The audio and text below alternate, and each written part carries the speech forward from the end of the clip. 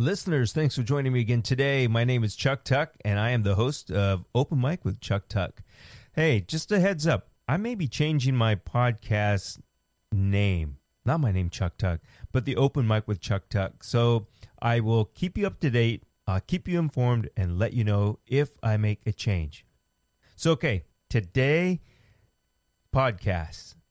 I had some guests on, 3 guests. I threw this out there on a Facebook open call situation, asking people to come online and talk to me. So what we talked about was electric cars, fossil fuel, the future of transportation, really.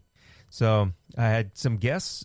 I had Grace, Rich, and Matt. So have a listen.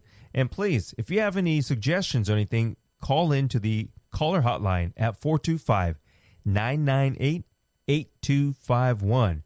Again, the podcast caller hotline is 425-998-8251.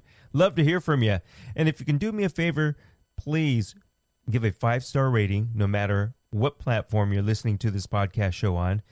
And please spread the word to your friends and family members and anybody that you know about the podcast show. That will help out tremendously.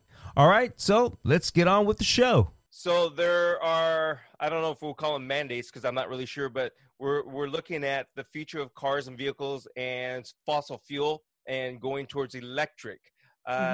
With Rich, what do you think as far as electric cars, and is it right to force car manufacturers and people to give up fossil fuel and go to an electric car? I'm talking all electric, not hybrid, but all electric. You know, the electric is an interesting idea because distance is important. Currently, we don't have the technology to go anywhere. For me to drive from my house to Indianapolis would be a 3-hour drive. So I need a vehicle that I can drive for 3 hours. Right now, the mileage isn't there. For my daily commute, absolutely would work wonderful. But until I can drive 300 miles or even, from Indianapolis back to Seattle, if I want a road trip home, I've got to have a vehicle that can do that sort of thing. Or our society completely changes the way we commute from place to place so that we can live with the cars we've got. Yeah. Grace? Well, in the 1920s, there were electric cars. Fossil fuels was not the dominant way of fueling cars, but it became a thing with Rockefeller and all of them that they pushed the electric cars out of business because it was not their model. Mm-hmm. It wasn't, it was sustainable, but then people didn't need to buy what they wanted to sell. So they pushed them out. And in the 80s, when they had electric cars in California, it was definitely a thing that was going to not revolutionize, but certainly the people with fossil fuels were upset. And so they got GM to not only take back a car that you already bought, but crush them so that they don't exist anymore. I'm sorry, I really not so much believe in electric cars, I believe in solar cars. But then again, I live in Las Vegas, so the infrastructure is not there yet. I mean, I would love to have an electric vehicle, but if I wanted to drive to Reno, which is 400 miles away, there's no way of stopping to charge.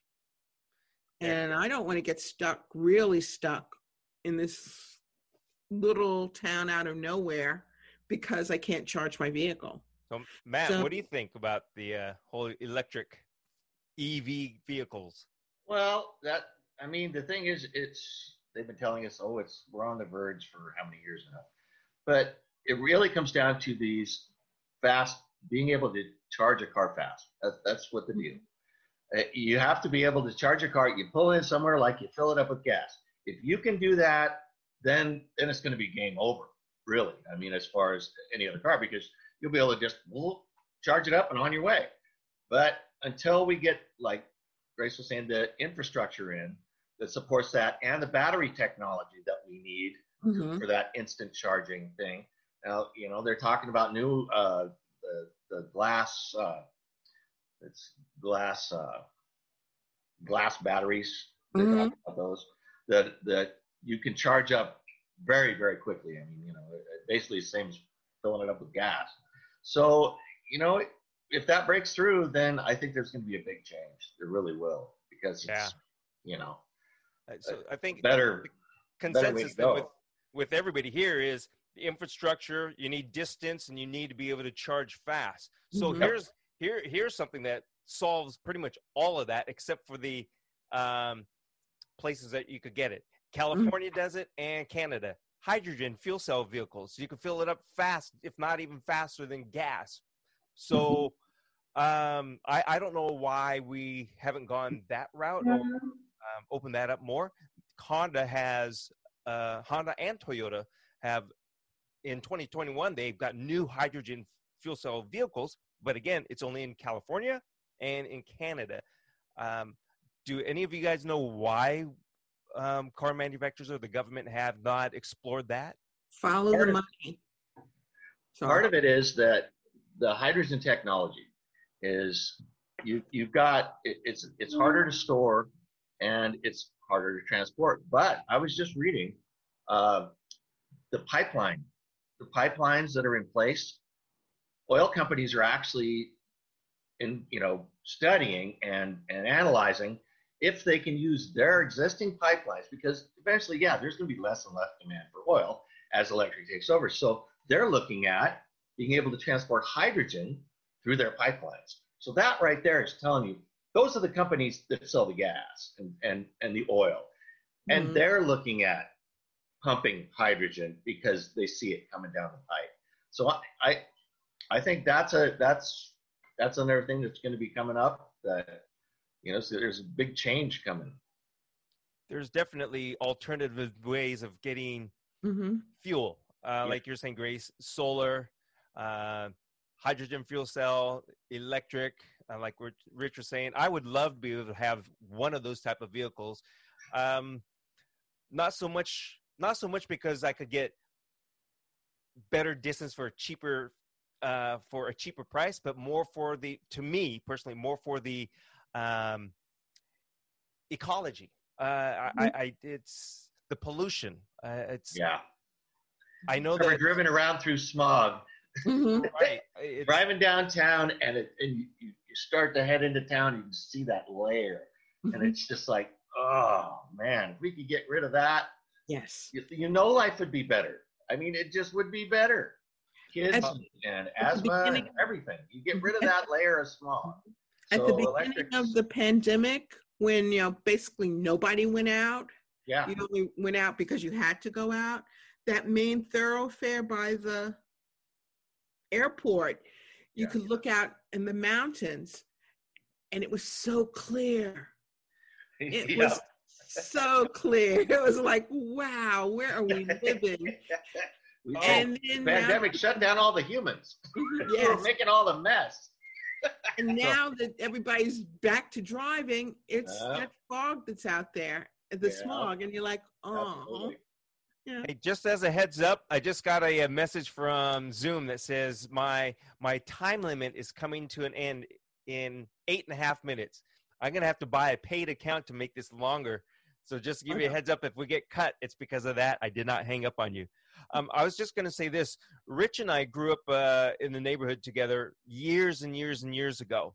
And he's not living in Washington State any longer, but his family had a farm, and there's a pond, and there's a whole lot of stuff.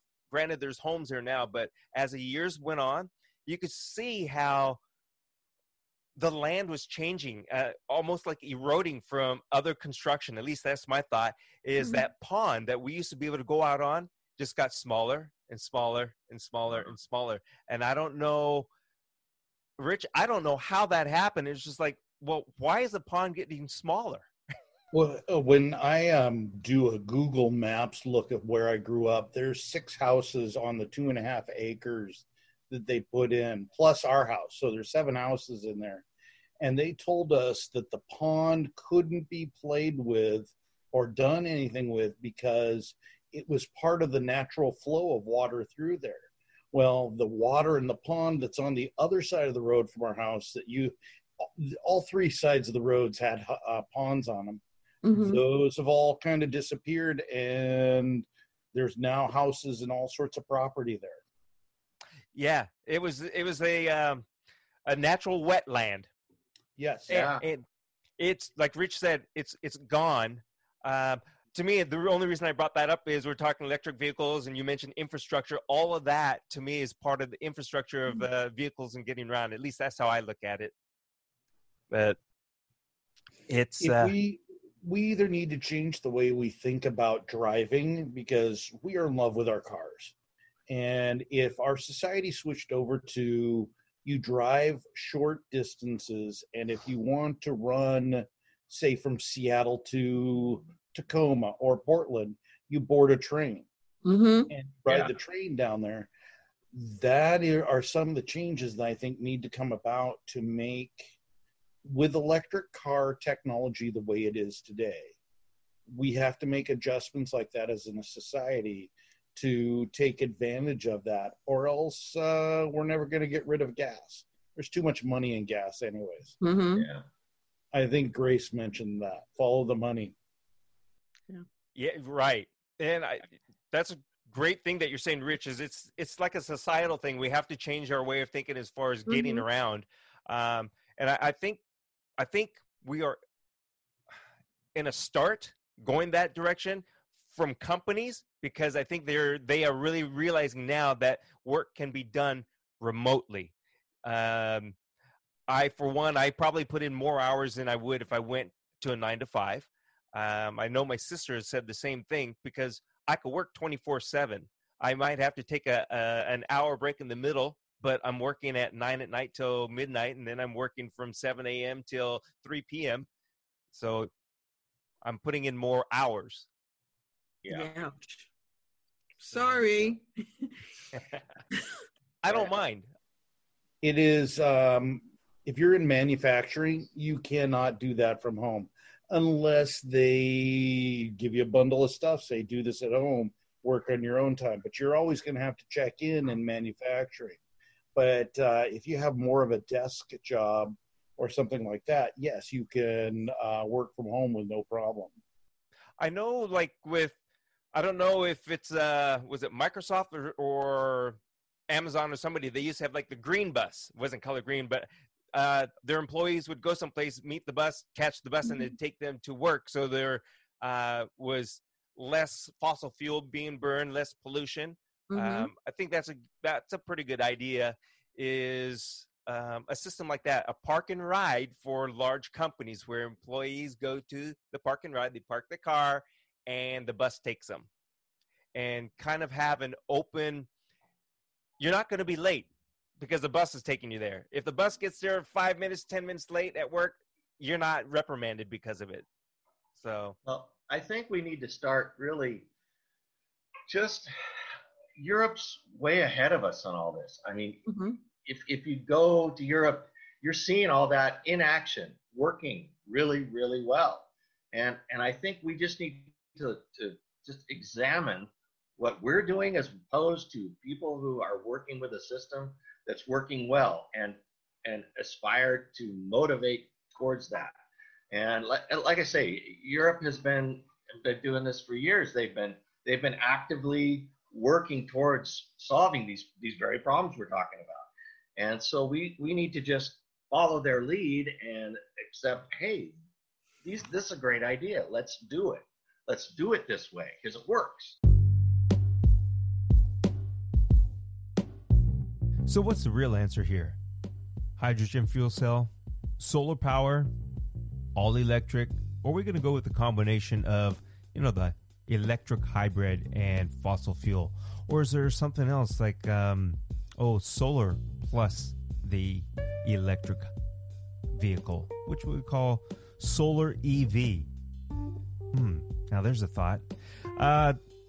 Call in 425-998-8251. Let me know what you think. Again, that number is 425-998-8251. And thank you again for joining me today. Hopefully, I'm going to be doing this maybe twice a month as far as bringing on just guests just out of the blue. I'm just going to be posting on Facebook and YouTube saying, welcome, come on in. Let's have a chat. Let's have a discussion. So until the next time, this is your host, Chuck Tuck, with Open Mic with Chuck Tuck.